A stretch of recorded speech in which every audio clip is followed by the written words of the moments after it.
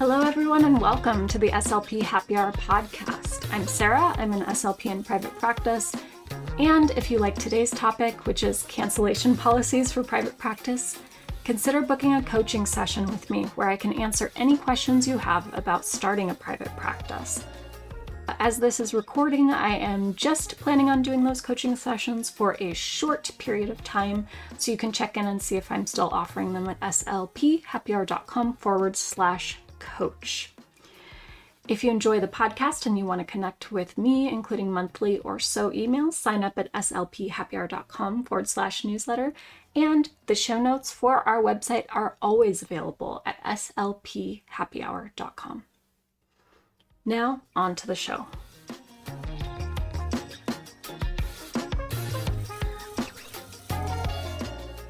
Lately, I've been asking SLPs who own their own clinics, what is the hardest part of private practice for you? The answer isn't therapy techniques, insurance billing, or navigating business expenses. It's boundaries, and in particular, enforcing a cancellation policy. And I agree, having boundaries in general has been challenging as within my own solo practice. And here are some examples of boundaries I've had to enforce lately. Payment is due at the time of service, or I can't carry on with your appointment. I do not offer free sessions, free screenings, or free consults. I do not offer free attendance at IEP meetings, and I do not offer sessions after 5 p.m. to new clients. A bit on this, right now I work until 6 p.m. several nights a week, and I'm committed to doing that for those students until they graduate. I also do not offer sessions on Saturdays. Lots of families ask for that and wish I did. The boundary I enforce the most often, however, is my cancellation policy. Right now, all my clients have been respectful of this, but as I onboard new clients who start to work with me, I really do have to train them in what to expect from a cancellation policy. For reference, I'm a solo private practitioner. The issues I'm discussing today may be complicated by other factors, like if you are an employee or a contractor at a larger clinic, or if many of your insurance plans have rules that don't allow you to charge no-show or cancel fees. So I'll share what I've learned from my experience, and go ahead and take what's helpful and leave the rest as it works or doesn't work for your particular situation. Many SLPs I've talked to have concerns about cancellation policies. They mention that not every insurance will allow you to even charge them, which is true. They worry that it can harm relationships with parents, and my opinion on this is you can do it in a reasonable way, and if others have an unreasonable reaction or big feelings about it, it was probably not about the policy in the first place. And other concerns I've heard from SLPs who work at bigger clinics is that if other SLPs who work there don't enforce the cancel policy, you become the bad guy. And I totally agree here, and I'd like to see more SLPs band together and agree to enforce these policies so that we as SLPs can get paid for the time that we had reserved for those students. So here are the basics of my policy and how I run things. I request 48 hours of notice or more for things like planned vacations, school events, and other obligations that families know about ahead of time. I need 24 hours of notice for sickness whenever possible. So you can probably already see that there's some room for movement here. People can cancel the same day in cases of sudden illness or family emergency, and I won't charge them. Could people lie and say their kid suddenly became sick or their aunt died? Sure, but I choose to believe that families who can do give me notice, and I feel confident about that for my current caseload, although that hasn't always been the case, especially when I was starting up. So my process is that I directly let parents know if they no-show or late cancels, I cannot pay my expenses or pay myself. When I started my clinic, I was told by other SLPs to not say this. I was told to always make it about their child and the child's progress, and to say something like, in order for your child to make meaningful progress, I need them to be coming weekly. But I found this doesn't actually motivate parents, and I have not seen any increase in my absences when I say that. So here's a new tactic I take. I'm honest and direct. When I first meet a family, I'll say something like this. When you book a session, I count on that income so I can pay myself. When you cancel with less than 24 hours notice, I can't pay myself and I can't find another student to fill that spot. And when enough families do that, I can get to the point where I can't pay my bills or pay myself or my salary. So I will be enforcing my cancel policy because I have to, because I want this business to be around in 5 years so that I can continue to support children in developing communication. Is this too honest? I truly don't think so. This helps parents understand I'm not being mean, I'm being practical. I do not say this to them every time they cancel, but I do let parents know about this when they first start to work with me. So how do you enforce a cancellation policy? First, make sure it's written and give it to all clients when they start to work with you. So in my intake documentation, they have to sign that they agree to the cancellation policy. Also, at our first session together, sometimes I have time to do that during the evaluation session, sometimes I don't, and I have this conversation with parents during their first treatment session. I explain the policy verbally and why I have to enforce it, and I also provide it to them in writing. I tell them I can print it out or give them the URL. So there's a website, my clinic website lists my cancellation policy, so it's freely available to read at any time clients want to. That way I can email that URL to families when they start to work with me, and I can email it to families each time they cancel so they can review it and reorient themselves to the policy. And this has really saved me time retyping it out over and over again within email copy.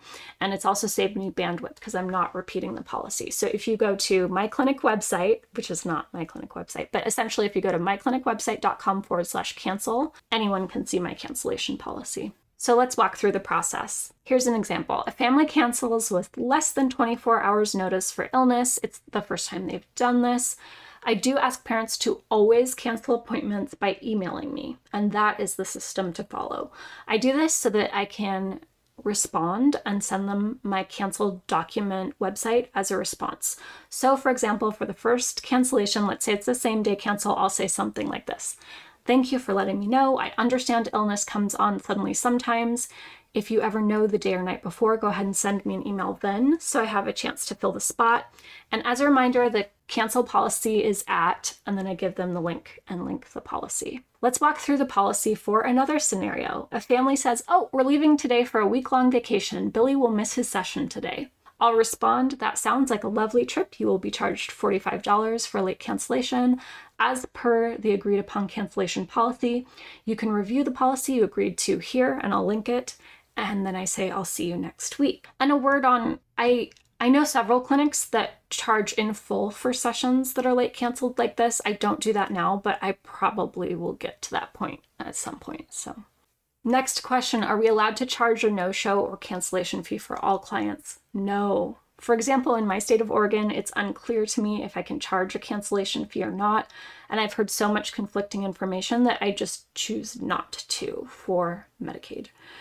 I also have heard of other private insurance plans that in their contracts say you can't charge a no-show or cancellation fee, but I can charge the fee for the insurance plans I see. So yes, a portion of my caseload is also Medicaid. I don't take Medicaid, but I can't charge this fee because they're Medicaid and I'm being cautious. So if you're not sure about the insurance plans you work for, you can call them or you can review your signed agreement with them. So what about if you have a family who cancels with late notice a second time?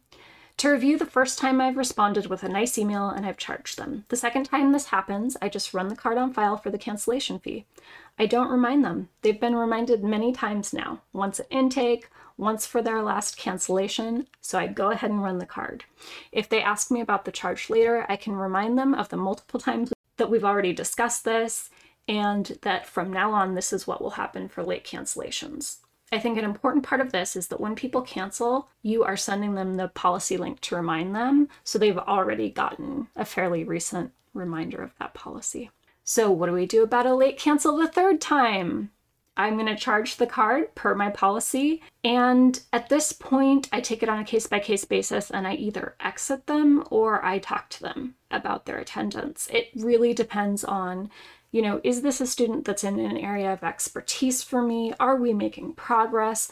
So if there are multiple things that are impacting their progress, and I think that they'd probably do better somewhere else anyway, I might exit them. I might talk to the family about taking a break from services, or I might give them one more try.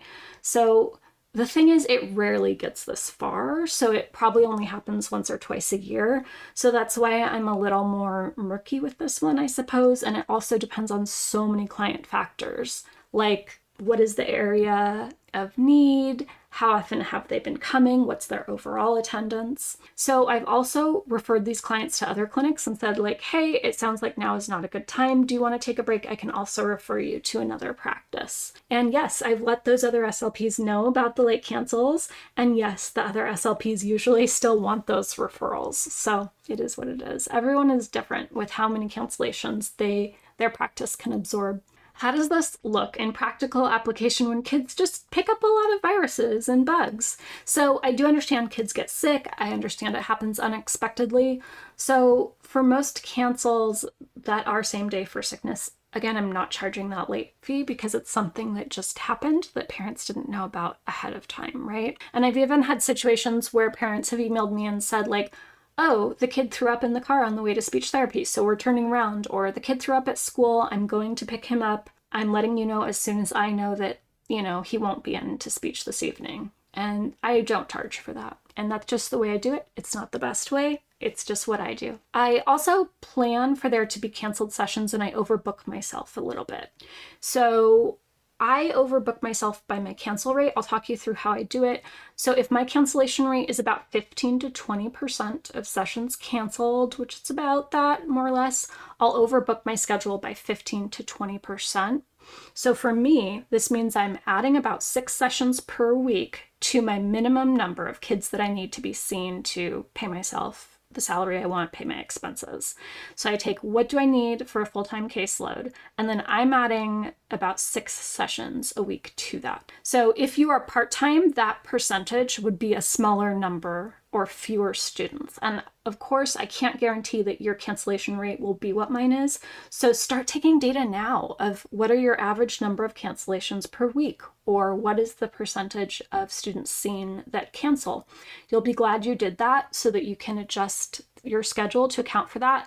And by overbooking myself a little bit, I have really reduced my own financial stress. So what do I do about summer cancellations? Families going on vacation and kids at camp means that if I don't plan ahead, summer can be a dry season for my business. This can cause financial stress that I like to avoid, so I do a few things to address this. First, I find out early about families' vacation plans. I ask in late spring. Once I know more, if clients are going to miss more than 3 to 4 weeks of summer, I ask them to take the summer off so I can fill that spot with someone temporarily on the waiting list. And then when they return in the fall, they can go back to their same spot. So to fill that spot for just the summer, I'll do an evaluation and take someone from my waiting list, and I'll let them know that it's a temporary spot that's available just for the summer. Or I'll offer that spot to a client who already comes once a week and has been wanting twice a week therapy.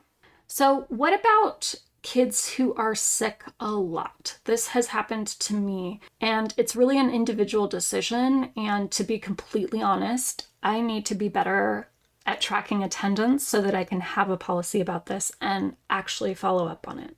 So my written policy is 80% attendance is required, but to be fair, I'm not always tracking it. So if I have a client where I'm like, wow, they've been gone a lot, I'll run the numbers, but I'm not running attendance numbers for everyone weekly because I just haven't wanted to take the time, to be honest. So I also know other practices that say you need to come for 3 out of 4 sessions at least 3 months in a row, or you need to be coming for 6 out of 8 sessions. I just like to look at my month calendar, and if someone's canceled, I'm like, oh, did they also cancel once or twice last month and the month before?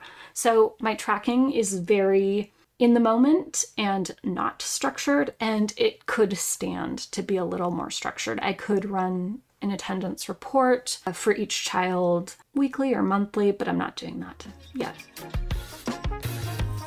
So that's it for today. I hope this episode was helpful as we discussed the cancellation policy at my clinic, what to do about scheduling in the summer so you don't need to be financially stressed, what to do about people who are giving you that 24 to 48 hours notice but still cancel a lot and have low overall attendance, how to determine if you even can charge a no-show or cancellation fee, and practical examples of how to enforce this policy.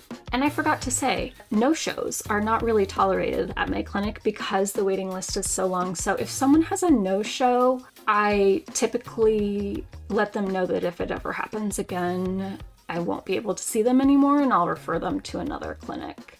So that's my no-show policy. Thank you for listening to this episode of the SLP Happy Hour podcast. I hope you enjoyed the show and learned something new as we discussed implementing a cancellation policy in private practice. If you are someone thinking of starting a private practice, I really want to encourage you. You can do this. There's a lot to learn. There are definitely hard parts, and it's also so rewarding. So I hope this episode was a little slice of an SLP happy hour for you. Until next time.